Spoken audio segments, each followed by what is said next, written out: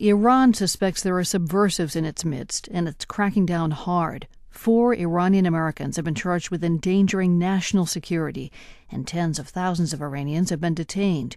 Human rights activists accuse the government of Iran of trying to stamp out dissent, and they say that the West's obsession with the nuclear issue is playing into the government's hands.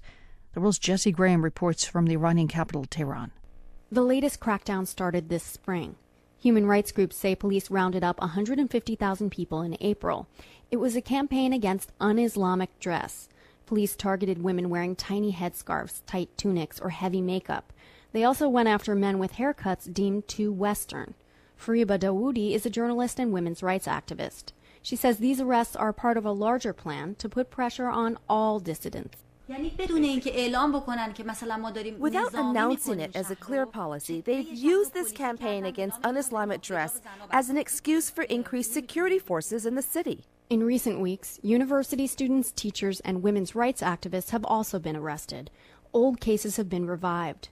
Dawoodi is currently in the United States. But last month, she and 5 other women were sentenced to prison for participating in a demonstration last year. She says Iran's leaders have raised the price for protest. They accuse activists of spying and of having connection with the outside world and of receiving money from foreigners. This way, they put fear in the hearts of activists so that they'll be afraid to continue to work. It's not only activists feeling the pressure. Ordinary Iranians who were invited on cultural exchange trips to the United States have had their passports seized when they returned to Tehran. Iranian journalists say they've been warned not to report on the domestic crackdown. Even foreign news outlets in Iran are facing pressure. Shireen Ebadi is an Iranian lawyer and human rights activist who won the Nobel Peace Prize in 2003. Censorship has got much worse recently. Iran's government doesn't like its domestic affairs and events inside the country to be reflected in the outside world. Human rights activists say they are especially concerned about 8 university students who were recently arrested. They're now being held incommunicado. Ebadi told the BBC that U.S. rhetoric on Iran's nuclear program has given Iran ammunition for its latest crackdown. I believe a military attack on Iran and even threatening Iran with an attack is a big mistake by the West, because it will allow the government to suppress freedom and freedom lovers with the excuse of defending the independence of the country. And Iran's leaders have strengthened their ability to clamp down on protest. Hadi Ghayemi is an Iran expert at Human Rights Watch in New York. He says President Ahmadinejad has purged Iran's institutions of moderate officials appointed by his predecessor. He put in place former security and military officials who had very much a mindset of dealing with intelligence and security issues. As a result of that, his government has been completely focused on anyone challenging his policies, and that has included a very broad spectrum of activists and people seeking change. The Iranian government says it has cause to be worried about internal dissent. Iranian leaders say they believe the U.S. is encouraging and funding civil society organizations to overthrow the government. Congress appropriated more than $66 million this year to support Iranian opposition groups.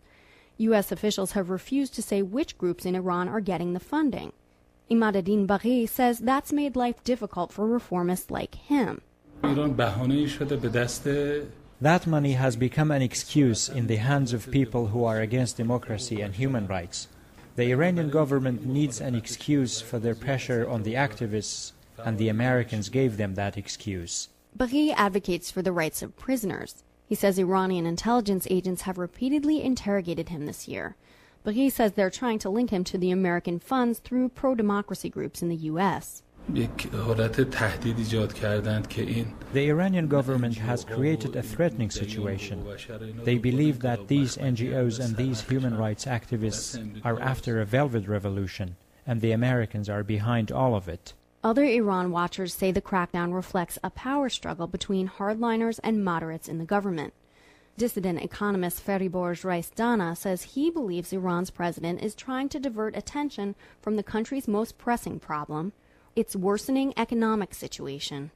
Raisdana says rents have doubled in the past 6 months in Tehran, and many people are struggling to cope with rising inflation. They are under pressure of economic pressure. It's very important economic pressures. In this case, the Ahmadinejad and his intelligence services, they are very aware and they are quite worrying about organization of the leftist groups. But it may be people like Robab Meghise who Ahmadinejad is most worried about. She's a 43-year-old mother of 4. She voted for Ahmadinejad in 2005, but she says he's let her down. We thought Ahmadinejad was like us, she says, modest and with the people. He didn't have a lot of money. He had a simple house. We thought he would do something for us and would treat everyone equally. But we haven't seen any results. Meghise says it's not the crackdown on dissidents or immodest dressing that concerns her. She and her family live in a cramped 2-room apartment above a mosque, and she's worried that she'll never have enough money to rent a real home. For The World, I'm Jessie Graham, Tehran. Jessie Graham received funding for that report from a grant from the Pulitzer Center for Crisis Reporting.